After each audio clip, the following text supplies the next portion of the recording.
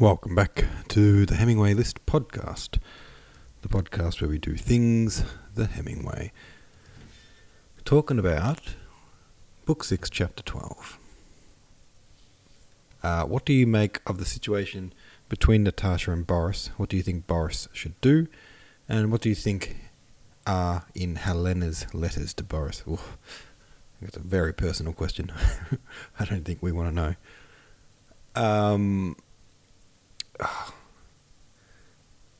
It's Natasha and Boris. I think wait, what happened? Did he find out that she doesn't have money? Is that what happened in the last chapter? Oh yeah, that is. But then he was like, okay, so I'll just have to, tell her I won't be around much anymore. And that's all good. I'll just go over there now and I'll tell them. And then he went there and hung out for a few days and then left without having told her. And then he went back for a few days and didn't tell her. And he just kept going back and hanging out with her and not telling her. So I think he's a bit smitten. Not the first one to be smitten with young Natasha. Karaka Kickass says, when he mentioned Helena's letters to Boris, all I could imagine are unanswered text messages. Helena, hey Boris, you up? Helena, I'm having a salon tomorrow. You coming? Helena, W2EF, where are you? Yeah, pretty much. It's so weird that... How long did it take? Pierre has apologised to his wife and taken her back in and tried to be the bigger person. And what was it, 10 minutes later, she's already got this toy boy who again is friends with Pierre. What a terrible, terrible person. Warren Kovafi says, I love how just about everyone who meets Natasha is spellbound by her personality and beauty. Boris appeared to have everything figured out, but Natasha might be throwing a wrench into the whole thing. I'll be curious to see how Helena reacts. Without her boy toy behind the scenes, her peace with Pierre might be in jeopardy. It is a shame that we haven't had more time with Helena. We just see her as this not ungrateful may not be the word, but just unfaithful wife who's kind of almost cruel in her infidelity. Cruel about it. And so, but we don't see it from her point of view. There might be something going on in her head that maybe explains the way she is. I don't think you can really justify it, but it's always good to see someone's point of view. Anyway, let's keep reading. Chapter 13. Again, Pierre was overtaken by the depression he so dreaded. For 3 days after the delivery of his speech at the lodge, he lay on a sofa at home, receiving no one and going nowhere. It was just then that he received a letter from his wife, who implored him to see her, telling him how grieved she was about him and how she wished to devote her whole life to him. At the end of the letter, she informed him that in a few days she would return to Petersburg from abroad. Following this letter, one of the Masonic brothers, whom Pierre respected less than the others, forced his way in to see him, and turning the conversation upon Pierre's matrimonial affairs... Wait, I feel like I'm... Am I reading the wrong chapter? We've read this before, haven't we? I think I may be reading the wrong chapter. What are we up to?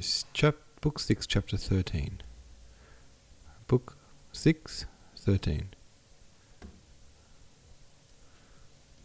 Oh, no.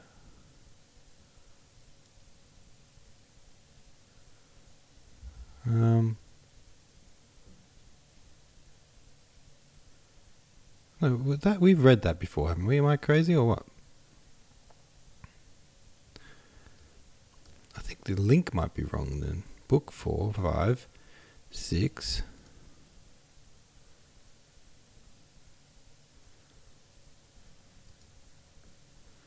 Chapter 12.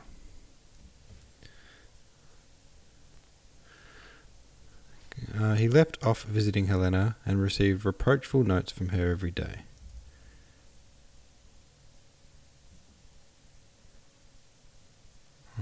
I don't know why this is wrong. I'm so confused right now. Okay, we're up to Book 6, Chapter 11.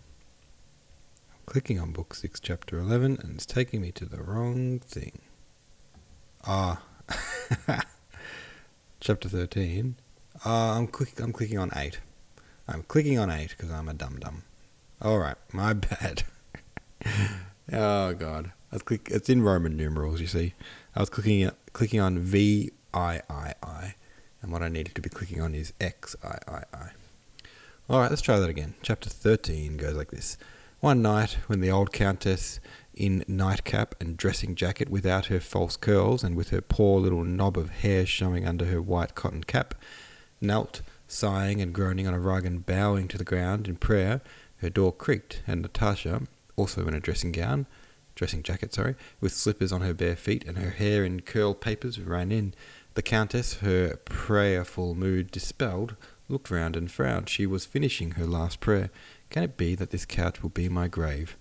Natasha, flushed and eager, seeing her mother in prayer, suddenly checked her rush, half sat down, and unconsciously put out her tongue as if chiding herself. Seeing that her mother was still praying, she ran on tiptoe to the bed and, rapidly slipping one little foot against the other, pushed off her slippers and jumped onto the bed the countess had feared might become her grave. This couch was high, with a feather bed and 5 pillows, each smaller than the one below. Natasha jumped on it, sank into the feather bed, rolled over to the wall, and began snuggling up to the bedclothes as she settled down, raising her knees to her chin, kicking out and laughing almost inaudibly, now covering herself up head and all, and now peeping at her mother. The countess finished her prayers and came to bed with a stern face, but seeing that Natasha's head was covered, she smiled in her kind, weak way. Now then, she said, "Mamma, can we have a talk?" "Yes," said Natasha. "Now, just one on your throat and another, that'll do." And seizing her mother round the neck, she kissed her on the throat. In her behaviour to her mother, Natasha seemed rough, but she was so sensitive and tactful that however she clasped her mother, she always managed to do it without hurting her or making her feel uncomfortable or displeased. "Well, what is it tonight?" said the mother, having arranged her pillows, and waited until Natasha, after turning over a couple of times, had settled down beside her under the quilt, spread out her arms, and assumed a serious expression. These visits of Natasha's at night, before the Count returned from his club, were one of the greatest pleasures of both mother and daughter. "What is it tonight? But I have to tell you."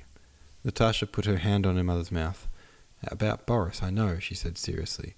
"That's what I have come about. Don't say it, I know.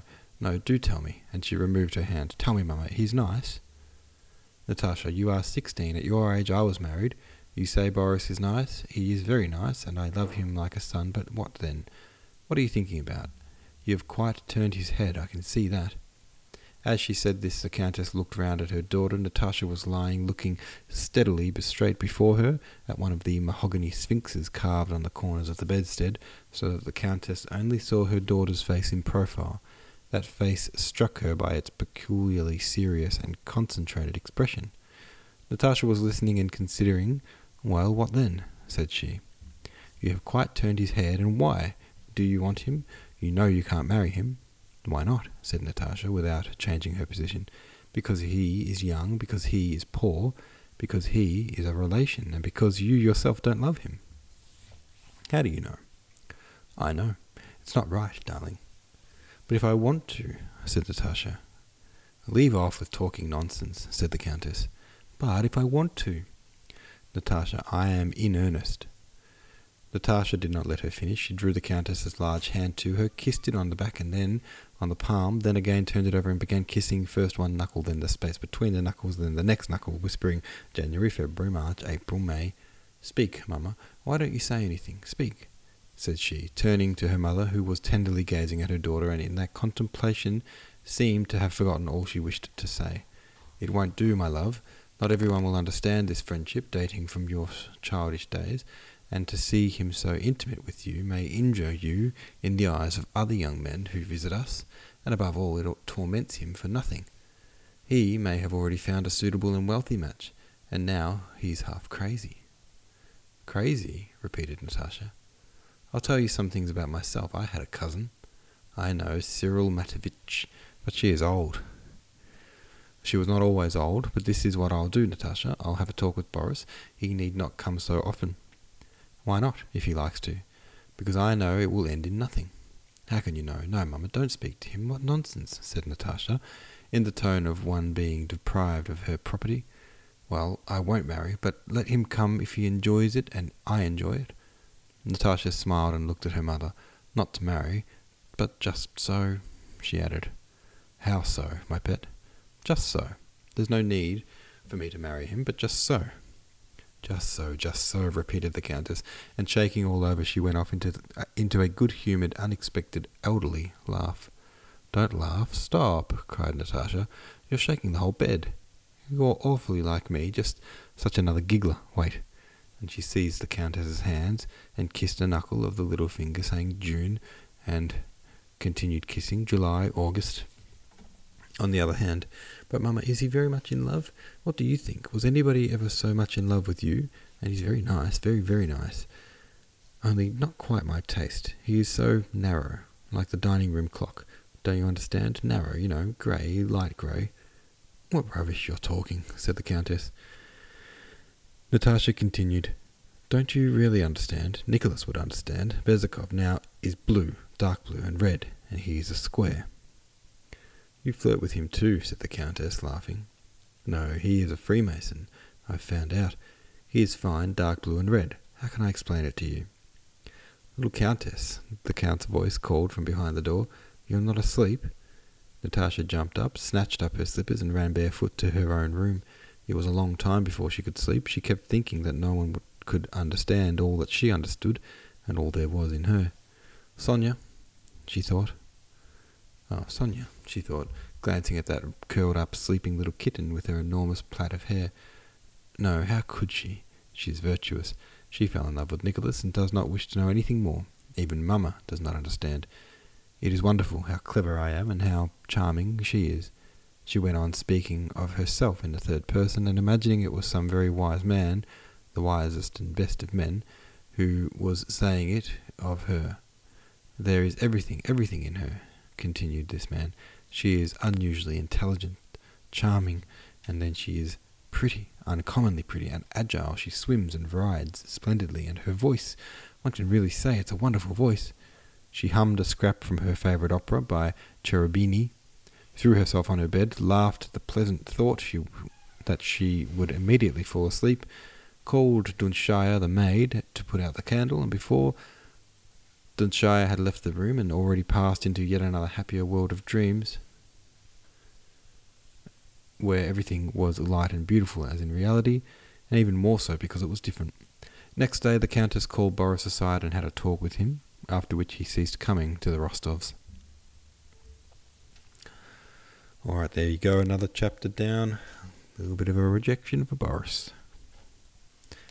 Probably for the best. Maybe, who knows. Alright guys, have your say about it over on the subreddit. Thanks for listening and I'll see you tomorrow.